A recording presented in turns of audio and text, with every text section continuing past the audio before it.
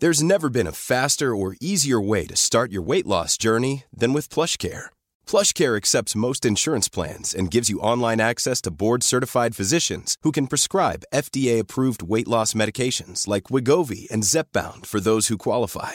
Take charge of your health and speak with a board-certified physician about a weight loss plan that's right for you. Get started today at plushcare.com/weight loss. That's plushcare.com/weight loss. plushcare.com/weight loss. There's never been a faster or easier way to start your weight loss journey than with PlushCare.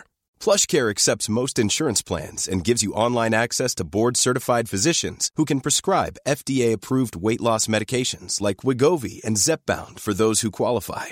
Take charge of your health and speak with a board-certified physician about a weight loss plan that's right for you. Get started today at plushcare.com/weight loss. That's plushcare.com/weight loss. plushcare.com/weight loss.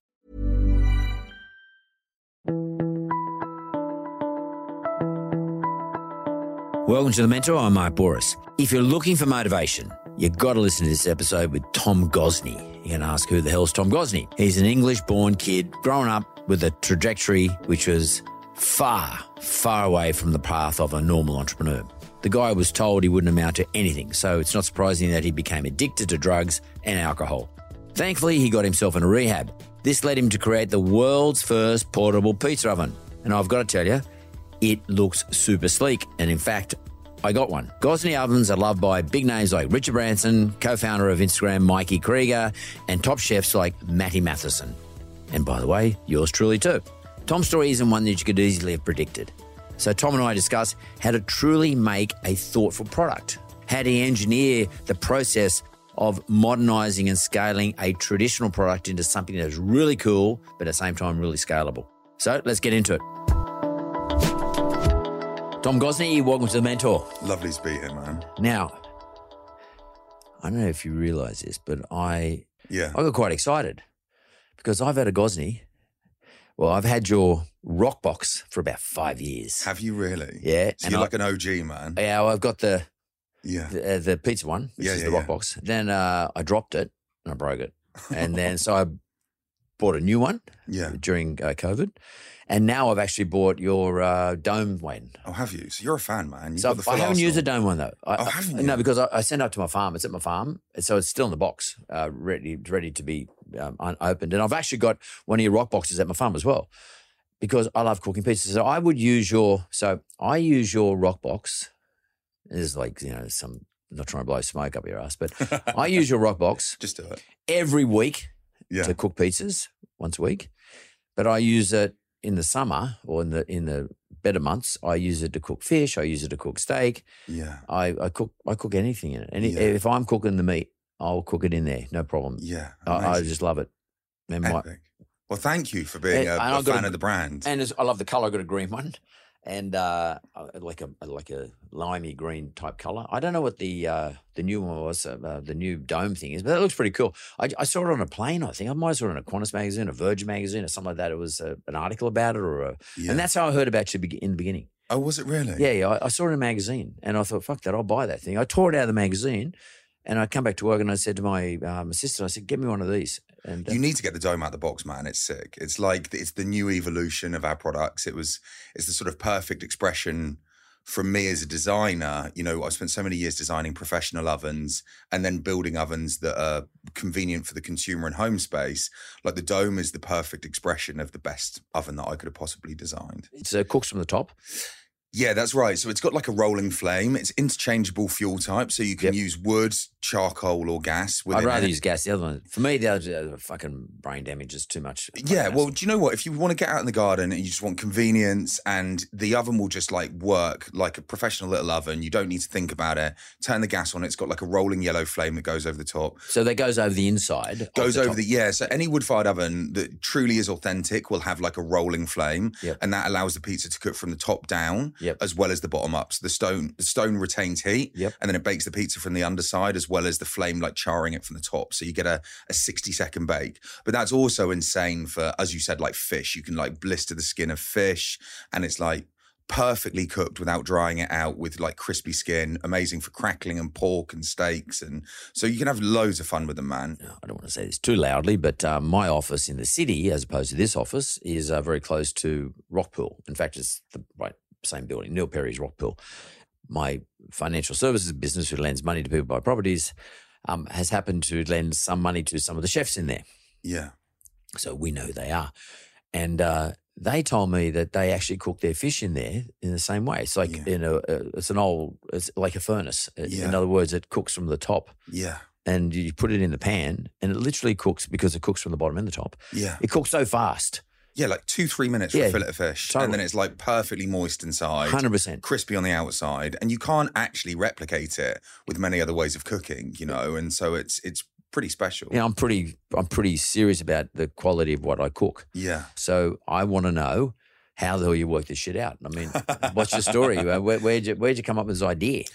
So, you know, when I was younger, I didn't really flourish in education. I didn't do well in school. I was dyslexic. And back when I was in school 30 odd years ago, they weren't really set up for people that learn in the way that I learn. Like, I'm a practical learner.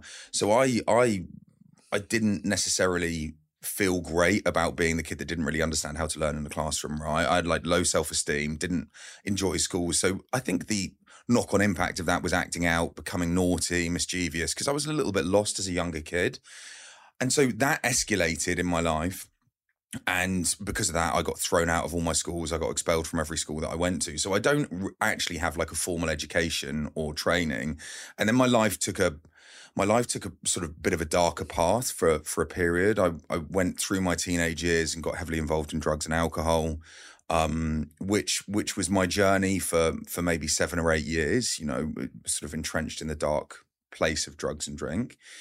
And then at the age of 20, I decided that I'd make a change and that there was more to my life. And I had like more potential to do something positive rather than just end up going down the path that I was going. How did you decide that? Do you know what, man? It got really bad. I'm sort of like minimizing my addiction to some extent with the way I opened up about it. But my addiction went from being sort of debaucherous and fun in my early teenage years. I was just partying, right, with all my other mates. And I, you know, because I had low self-esteem from school, I never really found what I was good at. I think like I adopted this persona of becoming the guy that could do the most drugs, that could drink the most. You know that? The maddest. Yeah. The maddest. In England? Yeah, in England. It was like I was like the maddest geezer. I could, you know, do the most drugs, drink the most alcohol, and like that was my persona. You know, I was like a fucking wreckhead, and that was like I found comfort in that persona because it gave me an identity. And like the more wild I could be, the more attention I would get. And I think truly internally, man, like craving love and craving to feel part of something, feel special, and to have self-esteem, which I didn't have. You create your own story. Yeah, you do. And I created my own persona. And I think if you strip away all the bullshit, strip away all the drugs and drink and all that stuff, and you leave me as a sober guy, like I was broken, man. I was like a broken human, but this sort of fake bravado of building this like identity as a drug addict, alcoholic, crazy geezer, no one should fuck with, all of that stuff. It was like, it gave me comfort, you know. And I suppose I got to the age of 18 and I got in trouble. I was constantly getting in trouble as a kid. Nothing overly serious, but, you know, and then I got in trouble with the police and for specific events that happened one evening. And it sort of scared me. It was the first time that I was in serious trouble. And like jail. Yeah. I was, you know, I was like, I didn't hurt anybody, but, you know, like my actions could have potentially led to me, you know, going into prison.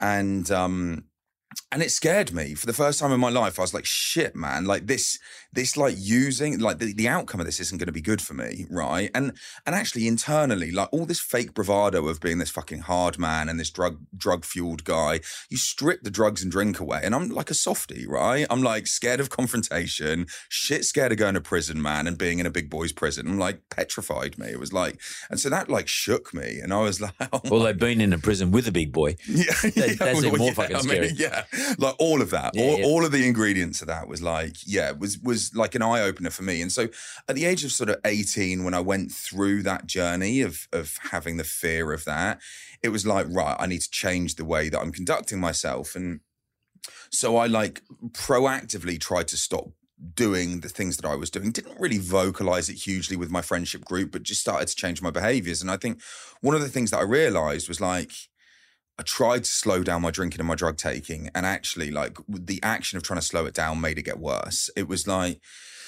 you know, trying to stop and saying that like, I'm not going to do it today. It was just like I would then go harder. You know, I would be like, oh, fuck it, I'm going in. Or, you know, you have one drink and it escalates. And then because you can't control it, my behavior just went even more wild. And so I then spent probably 2 years of it being this like cycle of being completely out of control, like truly lost the choice of like how I used drugs and alcohol. And I was trying to control it and it just got worse and worse. And then one evening I was out in a local town and which part of London, UK, we're talking about? So this is like an hour and a half south of London. It's like a town called Bournemouth. It's like a coastal town. It's similar to Manly. It's like the UK version of Manly. And I got jumped by a group of lads one evening. I was on my own. I was like walking home and like 6 or 7 guys jumped me and just kicked the shit out of me. Like kicked all my teeth out my mouth. They cracked my skull. It was like they did a proper number on me. And at the time, obviously that was unfortunate. It was like wrong place, wrong time. But actually like looking back at the series of events and how that changed the direction of my life, it was sort of like right place, right time for me.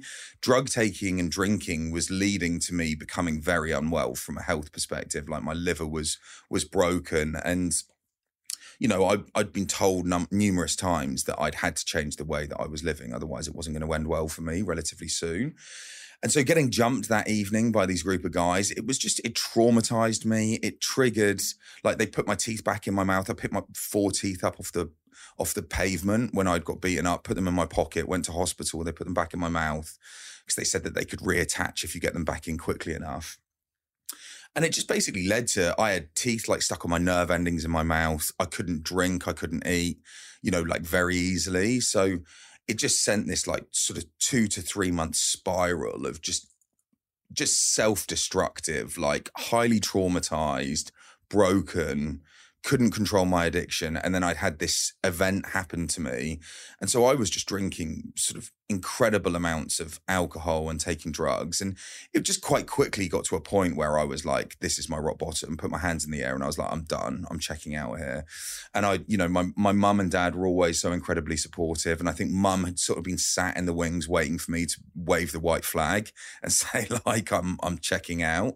And as soon as I rang her and said, you know, I want to get some help, within like a month of me putting my hand in the air, I was in South Africa in rehab. You know, Mum and I sort of searched for different rehabilitation centres. I wanted to get out of England. I wanted to get away from the social group that I was. That's good. You're getting away from the people hanging out with. Yeah. Totally getting away from them and removing the ability for me to say, look, this is fucking hard. I'm just going to escape, or I'm going to get my powers to pick me up and I'm going to dive back into my old life because it's easier than facing into this stuff. So I sort of said to Mum, like, I need my passport taken off me. I need to face into this stuff. I need to go in and do it properly. And so I spent just shy of a year in treatment in South Africa, which was incredibly challenging and amazing, all wrapped up into one. You know, like I had a series of events that took place in treatment in South Africa that were just absolutely monumentally life-changing for me. You know, I hold a select few people very dear to my heart that helped me understand the severity of my addiction and like really where my life was and how I could rebuild my life to do something positive. And so that was just like a huge turning point. Then how did you decide you wanted to build a Gozney or a rock box? Yeah, so it's, you know, like going into treatment and being within 4 walls in South Africa, it was almost like, whilst it was difficult, it was almost like the easy part of of recovery, right? It was like I was in a controlled environment. There was no access to alcohol or drugs, you know, and then coming back to the UK, there was this journey of vulnerability that I went through. I was like back on UK soil in my old stomping ground, like the wider friendship group that I have, we're all like warming up to going out and partying and doing drugs and drinking. So I was 21, fresh out of rehab, retired from a life of addiction. And like the wider friendship group were just starting to get, you know, they were just getting started. And so it's just like a high level of vulnerability around like how to socially reintegrate, you know, I would say like 90% of my life, or maybe even more than that, 90% of my persona in my life was Tom the drug addict and the alcoholic. And it was like, who the fuck am I, man? I've left rehab. I don't know like what I'm good at. Like my only persona was being the best fuckhead in town. You know, it's like, how do I rebuild a life that is, you know, that has merit to support my recovery and gives me identity and a persona and something to live by? Like, who the fuck am I? And so that was like a really challenging time, like the first year of coming out of treatment. And what I just naturally got drawn to was like cooking and food. Yeah, food. Like, you know, the art of making food was fascinating to me. You know, it was like highly creative. It was visceral. It built community. You know, I could feed my friends. I could hone my skills.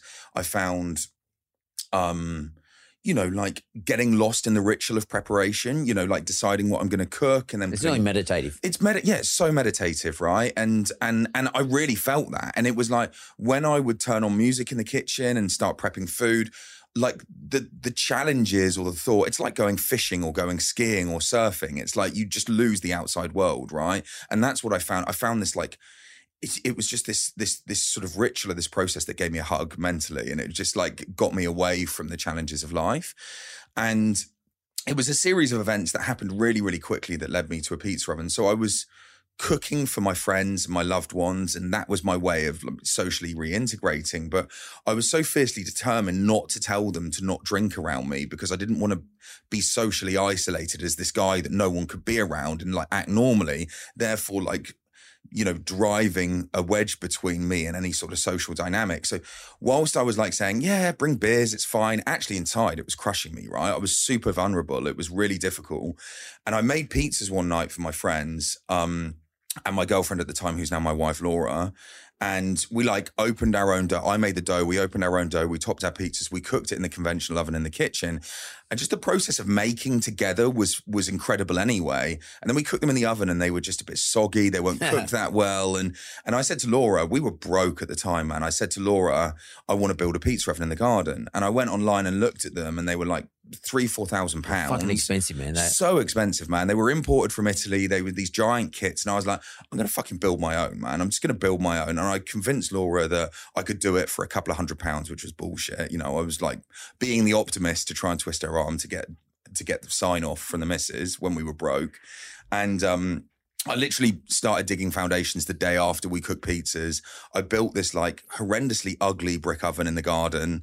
But when I lit it, it like completely transformed my life, right? Like I was so infatuated by the art of like building a fire and cooking food next to fire. It was like visceral. It was spiritual. You know, when you sit around a campfire, you can sort of stare into it for hours and you sort of get lost in it.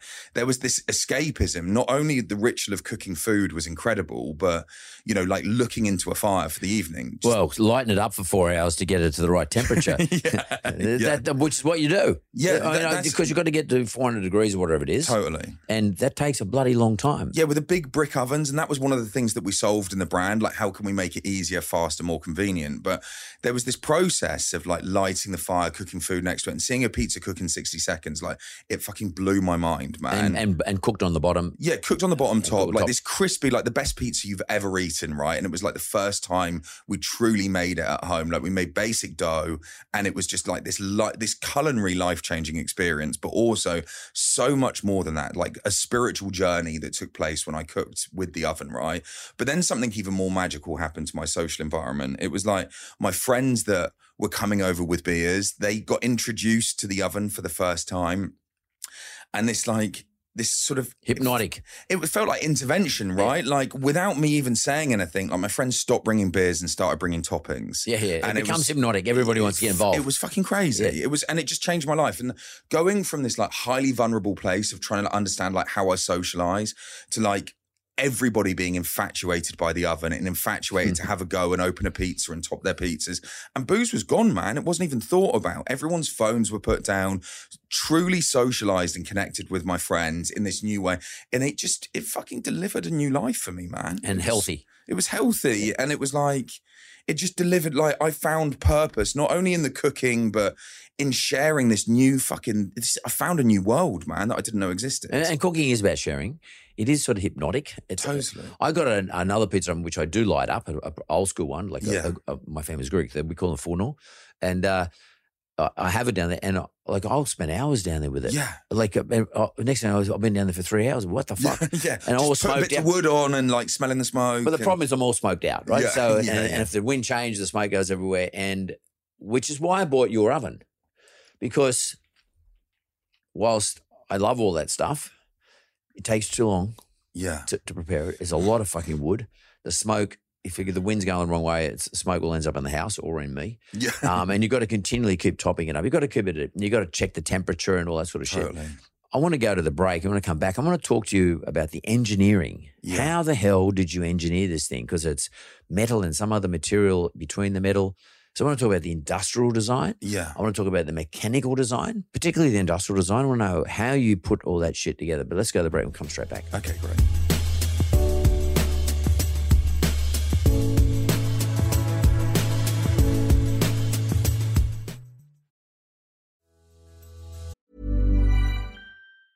Hey, it's Ryan Reynolds, and I'm here with Keith, co-star of my upcoming film, If, only in theaters May 17th. Do you want to tell people the big news? All right, I'll do it. Sign up now and you'll get unlimited for $15 a month and 6 months of Paramount Plus Essential Plan on us. MintMobile.com/switch. Upfront payment of $45 equivalent to $15 per month. Unlimited over 40 gigabytes per month. Face lower speeds. Videos at 480p. Active Mint customers by 531.24 get 6 months of Paramount Plus Essential Plan. Auto renews after 6 months. Offer ends May 31st, 2024. Separate Paramount Plus registration required. Terms and conditions apply if rated PG. Wow. Nice. Yeah. What you're hearing are the sounds of people everywhere putting on Bombas socks, underwear, and T-shirts made from absurdly soft materials that feel like plush clouds. Yeah, that plush. And the best part? For every item you purchase, Bombas donates another to someone facing homelessness. Bombas. Big comfort for everyone. Go to bombas.com/ACAST and use code ACAST for 20% off your first purchase. That's bombas.com/ACAST. Code ACAST.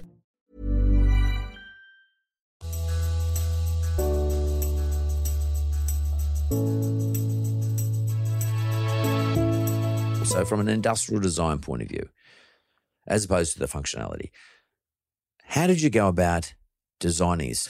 Yes, it was really fascinating. The first business that I built in the UK was like the bigger stone traditional ovens, right, for home use. And they were essentially these big concrete igloos, right? Yeah. And they're like heavy. They're 150 kilograms, a few £100s to install. And so they're not accessible. You need to build a base in the garden for them and all the stuff that we've talked about, right? And so that was like the first business that we built. And as I was sort of developing and honing my skills as an entrepreneur and understanding what my vision was for the brand and growing the business, just quickly realized there was no scalability to these products, even though they were more accessible than the other brick ovens that were available on the market.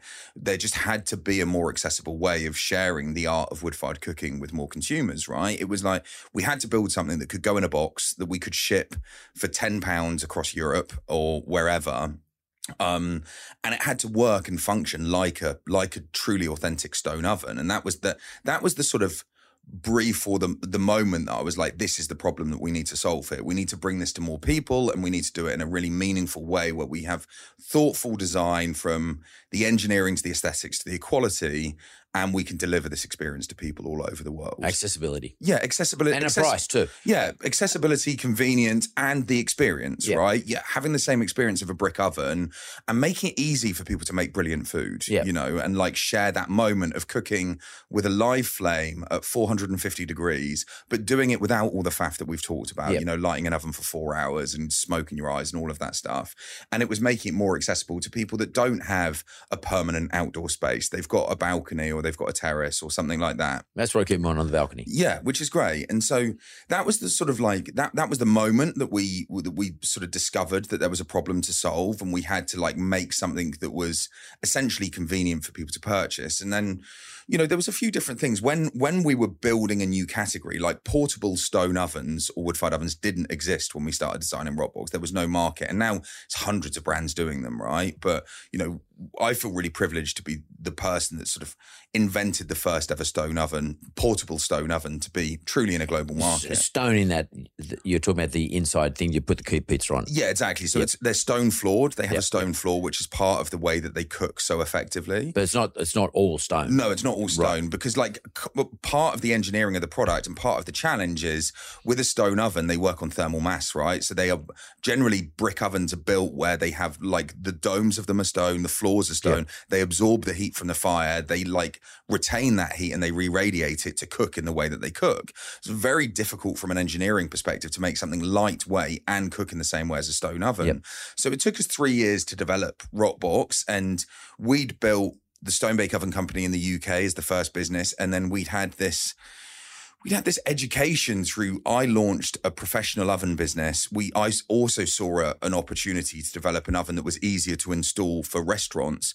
The only ovens that were available in the UK market back in sort of 2010, 2012, you could buy from Italy. They were giant. They were built in one piece. They were hand built in factories in Italy. You had to take your shop front down, use a crane to put them in. You couldn't get them through any difficult access areas. And so we developed and launched in 2013 a patented modular fast installation assembly system for professional big ovens, and started selling to like the best artisanal Neapolitan pizza chains. And so I had this like firsthand experience in like truly learning, working with some of the world's best pizza chefs, what makes a pizza oven work like super effectively for some of the best restaurants in the world. And so we went on this like engineering education through product design and building for highly demanding restaurants where the oven has to perform so effectively and cook pizza highly consistently time after time, so they have continuity of product for their customers. And so it was basically like that journey of engineering in designing those professional ovens to be highly efficient, that we took all of that knowledge and we basically scaled it down into a product. We understood the engineering. A domestic product that was less than 25 kilograms that you could take out of a box or you could ship to someone. And so it took us sort of 2.5 years to fundamentally engineer a flame that rolled over the body of the unit. We built a baffle plate that dispersed the flame to drive the flame into the floor of the unit. And then we worked using different insulation. We ended up using essentially like a space grade insulation that goes in between the metal jacket that has silicone on the outside of it to retain the heat, to make the flame, all the heat from the flame re-radiate and stay inside the oven. So with Rockbox, it's a tiny product. It gets to 450 degrees on the inside, but less than 1.5 inches away on the outside of the product. You can put your hand on it when it's not that hot. Yeah, so fundamentally it's engineered. It's like a little spaceship, man. It's engineered like a little spaceship. And it's like a pretty little cool shape, though. So the industrial engineering. So who came up with the shape of it? Because it's a very cool shape. It's sort of an interesting shape. It's not square. Doesn't look heavy. It looks nearly feminine in the way it looks. Yeah, and that's really interesting that you picked that up, Mark, because it had to be, right? We're introducing what's a relatively intimidating means of cooking to the majority of people, like cooking at 450 degrees, very hot, with a live fire in a product. People are just, that's a new thing for people to understand. Yeah, what the fuck? Yeah, what the fuck, man? And so the element of it, right? Like the reason it's everything around the industrial design is painstakingly considered, but it's got a curved bum on the back of it that makes it feel friendly. It's got silicone that makes it tactile, and it comes in friendly and approachable colors to make it essentially feel like a little member of the family. It feels unintimidating. It feels approachable. It feels like a friendly. It's actually got a place in my home. Like it lives in a place in my home. Like and everybody who comes to my house knows it. And it sits on these 3 legs, which I would have thought would never hold it up, but they do. They're very effective. Yeah, you can stand on it, man. The 3 legs. You can extend the legs, you can open it up, and you can stand on the top of the unit, and it will take your weight. It's built like a little tank. And it comes with a paddle, or whatever you call those things. Yeah, like a pizza peel. Pizza, what do you call it? A pizza peel. In England, we call them peel. We call them paddles. Peels. Whatever it is, you put your so you basically you feed the pizza on this thing into the pizza oven. Yeah, and you can be like, you look like a pizza chef because you're pulling it out and checking it and fucking around with it and put it back in there. and I need to ask you too, by the way, I never read the instructions, but when you got it to 450 or you get it to the temperature, say 400, I like it about 400. Are you supposed to, on the floor of the pizza oven, of the Rockbox, which is the stone piece, Are you supposed to throw pizza flour in there to see if it cooks or does something? Or Do you know what? That's a really interesting way of like gauging whether the stone's up to temperature. You can throw like a little bit of flour on the floor, and if it discolors and goes black in 3 seconds, you're at pizza cooking temperature. It's the right temperature. Yeah, so it's the right temp. But there's a thermometer that sits under the stone floor on the side of Rockbox that you can look at. And when that goes into like high orange or red zone on the thermometer, that's at like pizza cooking temp as well. It's time. So I don't have to throw anything in there. I don't make the base myself. I go and buy these things from a particular shop that some Greek guys cook this stuff, and they're like pita bread, but it's not really pita bread. It's meant for pizzas as well. Pizza base, because I can't be fucked doing all that other stuff. So and I just put the toppings in. But sometimes it can stick. And I found because if it's wet, if my pizza base is wet, it can stick. Then the cheese gets in you, and then you're fucked up. So, what I do is I put this flour on there because it stops it from sticking. I put a bit of flour on the bottom of the thing, and it's a little trick I've developed because I'm into it, dude. I am right into this thing right now. Mate, you're doing all the right things, right? And I put a little bit of instinct. So I have a wood. Cutting board, and I put a bit of flour on the bottom of that. I put my base on top of that and just get a little bit of this flour on the bottom of the pizza base. I put it in the oven, and it comes out fucking perfect every time. It takes about, what I do is I put it in, I turn around, pull it out, turn around 3 times to make sure I got all the sides cooked and everything like that. Then I put it on the thing, and because you can cook one at a time. And then I put the second one in, and then I do the same with that. And when I pull the second one out, I put the first one back in for about a minute, or not even a minute, maybe 40 seconds. Yeah. And then I put the second one back in for a second, and they're ready.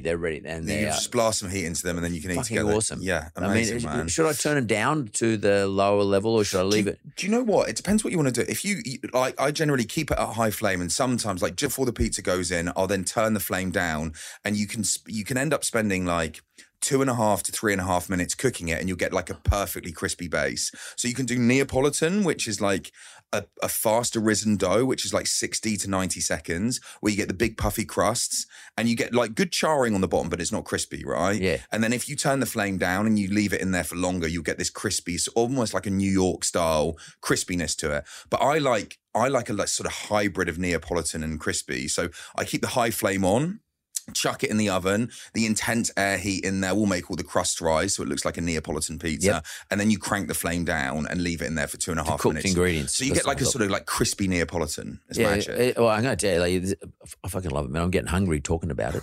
And in terms of other types of things, apart from pizza, like as I said earlier, I cook fish and steak, and I just put it in the pan and just cook it. Look, it's cooked so fucking good. Yeah.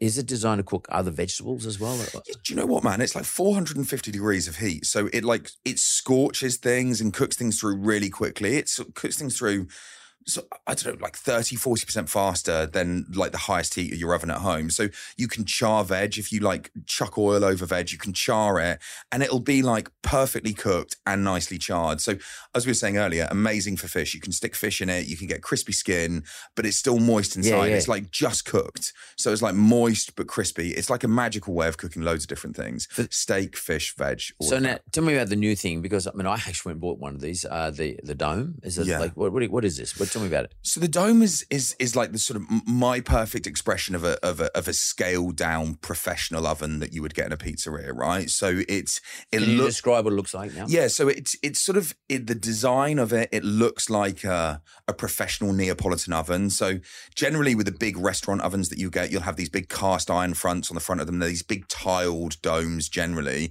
big black or cream tiled domes that you get in larger wood-fired restaurants.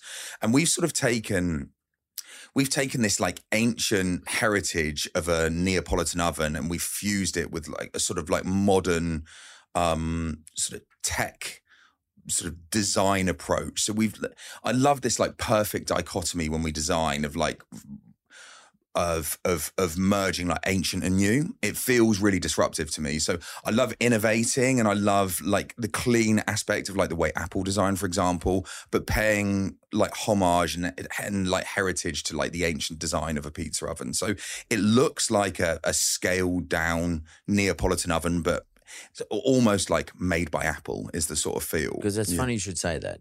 When I look at your ovens, Yeah. there is a bit of that design in there. I took a lot of inspiration from that, and it's such an interesting parallel. The sort of multicolored old school Macs feels like the Rockbox, right? Yeah, we're talking about a proper old school Mac. Yeah, old school Mac. Where Not it's got like the a lot sort of big, laptops. it's not a slim line. Yeah. It's like got the big bum on the back of it. It's curved. It's colourful. So like you orange. did take it from there. Well, no, inspiration is derived from everywhere in the way that I design, right? But like that sort of what Jobs did so well is he made Apple fun, friendly, and accessible, and made computers like easy for people that didn't understand computers, right? And made less them fun. scary. Yeah, less scary. And that's what we did with Rockbox. That was the original thing with Rockbox. And now, as you can see from going on, if you look at like the Gozney range of products online, Rockbox is fun, friendly, and approachable. And we've like opened the world's eyes to the fact that they can cook with a wood-fired oven easily. Doesn't need to be intimidating, hard, or difficult to do.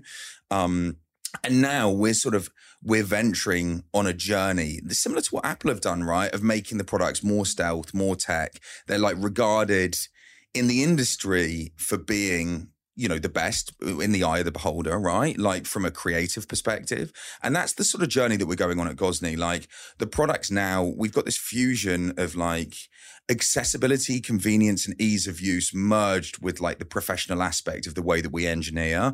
And so it's this perfect marriage of like a professional grade oven. So it's like incredibly engineered. The quality is exceptional, but it's super easy to use, fun and friendly for the consumer. It's pretty fucking cool too. It looks cool. Yeah, it's fucking cool, right? It's like this it's built with contradictions, right? It's like sort of tech and nature merged together. We've got the little like in the dome, we've got like a little wood rack in the front of it. It sits on a docking system that has all the accessory ports in it. And then you've got this clean but beautiful sort of Neapolitan design orientation for the actual body of the oven. It feels like an ancient oven and Apple had a baby and it was Gozney. That's the sort of design. Yeah, I definitely get the Apple piece. I really do, and I like the tech. It's actually like what I think what's clever about it in terms of, because I'm a bit of an industrial design perv for all sorts of things.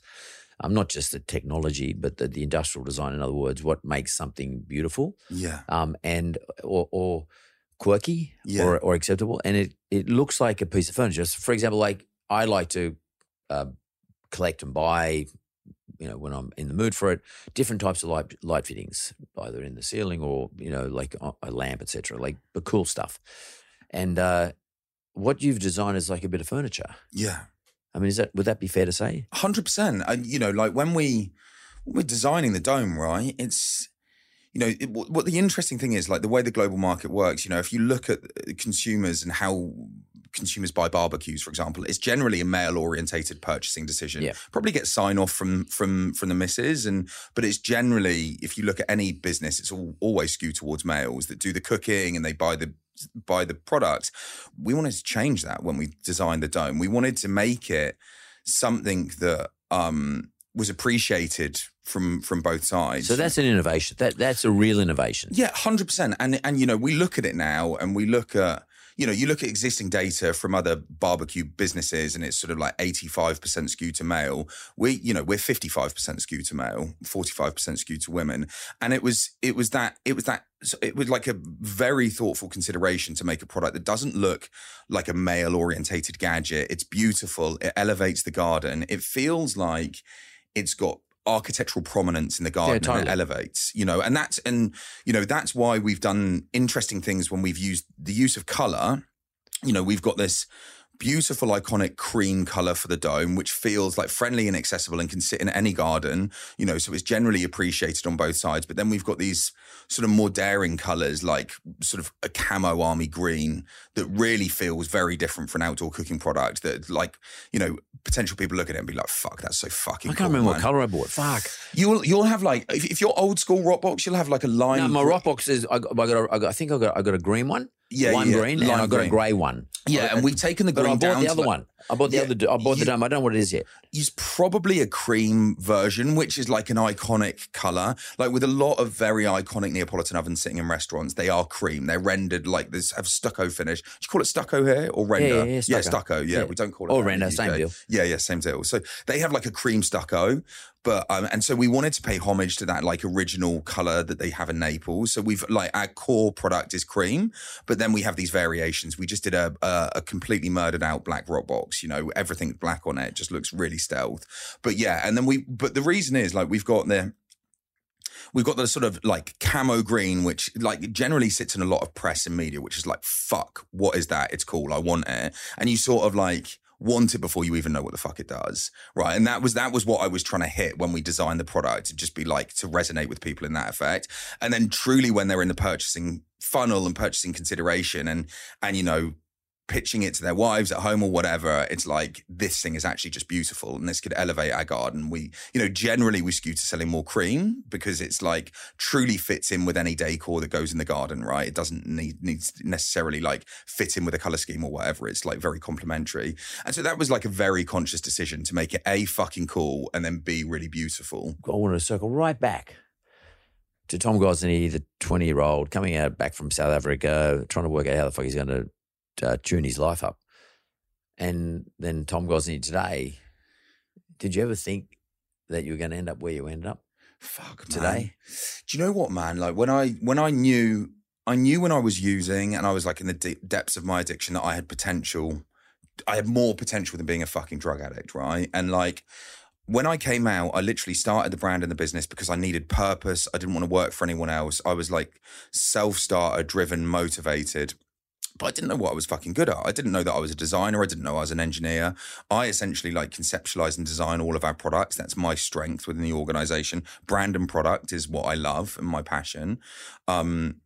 You know, I started the business with a simple idea that I wanted to earn £8,000 a month. That was like my fucking lifetime goal, to have a decent mortgage, be able to go and shop in a supermarket and not be restricted, be able to eat, feed my family, whatever. So you weren't sort of saying I want a $100 million business. You didn't start off that way. No, it didn't start off that way, man. And it's, you know, like I set a goal of getting to a certain, it wasn't even a financial sort of size or like end goal in the beginning. It was like, want to build a business. It would just be fucking cool to build a business, sell a product.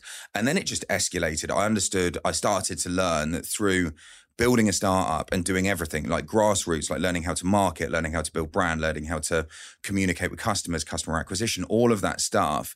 I learned what I was good at and what I was passionate about. And business was just so exhilarating to me. The idea that I could build a product, I could build a brand and a website, and it's like going fishing. It was like game fishing to me, man. I loved fishing. And when I started business, I stopped fishing. It was like, it filled that hole for me. I haven't stopped completely, but it was like this like anticipation for the catch, like the strategy of like what the tackle, what grounds you fish in, you know, like what your bait is, all that stuff. It was like very strategic, right? It was like fishing.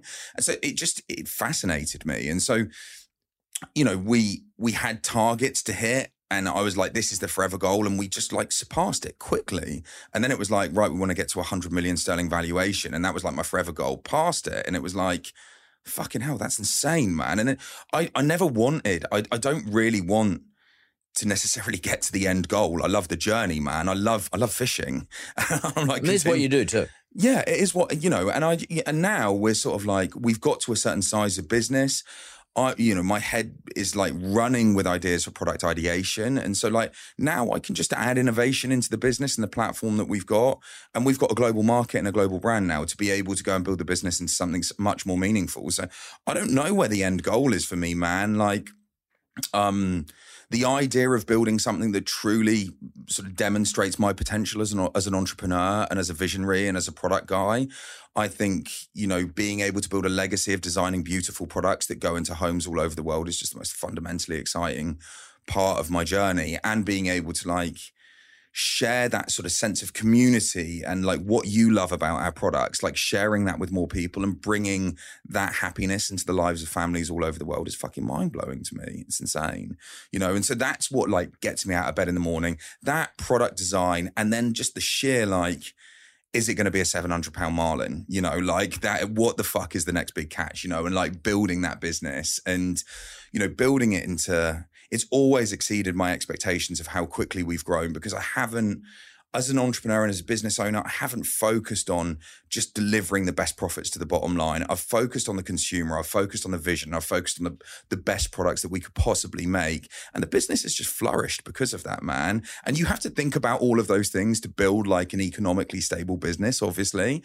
But that was never my intention to to build it, to exit, to become rich, to sit on a fucking boat somewhere in the middle of nowhere and be bored senseless. Well, if you do that, you probably you might end up back on the wagon. Because Mate, it could end up happening. 100%, man. Like I need that like stimulation. I need to get out of bed. Purpose. Yeah, it's my purpose. What the fuck you to get up for? Exactly. I'll never fucking retire, man. Yeah. I can't retire. Yeah. And so it's just like the journey has to remain, active. And it's just like, how big the fuck are we going to get? It's funny you should say that because yes, I was at the end of general meeting in one of my other businesses, and one of the shareholders said, "Well, you're 66, and what's the succession look like? And when are you going to retire?" And I said, "Well, I don't know. I'm not going to fucking retire. Like, why would I retire? Like, what am I going to do? Play golf? Yeah. I get up in the morning because I like lending money to people to buy houses because it makes me feel good. I feel good. Yeah. Because they're buying a house and they probably couldn't got a loan from a bank. And I just couldn't understand the question. I thought, what the fuck? Why would you ask me that? People are built differently, man. People are built like that sort of entrepreneurial spirit that you have to get up, help people, impact people's lives, build something significant. And like the buzz of getting up and being the person that you are is great, man. It's not always about like the fucking pot of gold at the end of the rainbow, is it? It's like, what do you do with it, man? There's only so many fucking nice holidays you can do. And before it becomes meaningless. I can only cook one pizza in your rock box. Yeah. I can't go and spend $1 million on a pizza. Like I can still buy the same amount of ingredients. I can still buy one rock box. I can't cook 3 rock boxes at the same time. I can only use one at a time. So I don't need all that money. Exactly. I like you. I don't do it for money. I do it because I like doing it. Yeah. I actually like people to say, I got a loan with you guys and I'm really happy with the house I got, or I got a holiday house, or I did renovations, whatever the fucking case is. That's what drives me every day. Wish I'd have thought about this answer yesterday because, and sometimes there's someone asks you a question and you get put on the spot and there's a whole lot of shoulders there. And I woke up about 3 o'clock this morning thinking, fuck me, I should have said that. Fuck it. I'm going to get to that dude. I'm going to go and talk to him and say to him. And he actually listens to my podcast. Funny enough, he said, I love listening to your podcast. So that's cool. Hope he's listening to this. Andrew, if you're listening to this, I'm going to come and see you and tell you the answer, dude. I normally give everyone an opportunity to ask me a question. I mean, I don't know if you want to ask me a question, but if you've got a question for me. Well, being an owner of our products, right? Like we've entered into the Australian market. We've been here D2C. We're looking to really make the market flourish for the brand. Like, what's the best way of connecting to the Australian consumer? I think I bought my other oven from you, not the rock box, what do you call it? The dome. I think I bought the dome through. I think it came to me through Instagram. Yeah. I got a funny feeling I got hit up as a profile on sponsored Instagram pages. And I saw it and I bought it straight up. Yeah. Now, I bought it because what I saw was a beautiful design. Yeah. And I was buying technology and innovation. Yeah. I love to support innovation. So I think there's a lot of Australians, but it's not a cheap item. In other words, it's not the same. It's not $300 or $200. I can't remember. It was $1,200. I don't remember what you tell me what the cost. What does it cost? It's $1,500 US. Okay. So it's more. So but we have a range coming out for the domes that are bigger and smaller. But I spent that because in terms of that marketplace, those people in Australia, I can speak for, generally speaking, really appreciate innovation design. Yeah. So things that look good in their garden or look good on their veranda or balcony. Yeah. So the thing that got me was the way it was designed and the way it looked. I'm also aware of how well it works. Yeah. The functionality is really important to me. Yeah. So, and I've gone through a process of a couple of years of actually working out how this thing works best for me. Yeah, yeah. So I've had that experience. So that's how it got to me. So I think your Instagram, your social mediums are a really good place to start. I think it'd be good to have, I don't know, Neil Perry or something like that, one of these Australian chefs or somebody in Australia who everybody knows. Could be someone from overseas for that matter. But I think it needs to be a quirky dude. Yeah. Someone say, "Oh fuck, I didn't expect to have that person talking about how good this happens." I mean, some of the quirkier chefs around the world, as opposed to your traditional dudes, would actually get my attention but talk about the functionality and how innovative it is. Yeah, I think there are two things: functionality and innovation. Yeah, and it's furniture. Yeah, it's cool furniture. Yeah. It looks fucking cool. Well, I feel so privileged that you're a fucking fan of the brand and you own it, and it's it's great to hear, man. I'm not blowing smoke up your ass because I didn't even know you were coming. Yeah, well, I like you blowing smoke up my ass, man. It's great. How does that feel? Tom, really nice. And by the way, what is the name? Where does the name Gozney come from? I thought, what is that fucking word? It's a really funny. It's Gozney, G-O-Z. Do you say Z or Z here? Z. Okay, so it's same as in England. So it's G-O-Z-N-E-Y. Do you know what? Gosney is a Southern Yorkshire goose farmer in England, and my parents told me that they think someone made a spelling mistake on a birth certificate and put a Z in a few hundred years ago. Because I thought it might have been like Hungarian or something. It feels like it's got like European. No, it's just fucking cool. So it's got a Z in it, right? Fuck so yeah. I just thought like, yeah, let's fucking roll with that. But it's like it's not remotely cool. The story. I think I'm like a Southern Yorkshire goose farmer. Nice to meet you. Thanks, bro.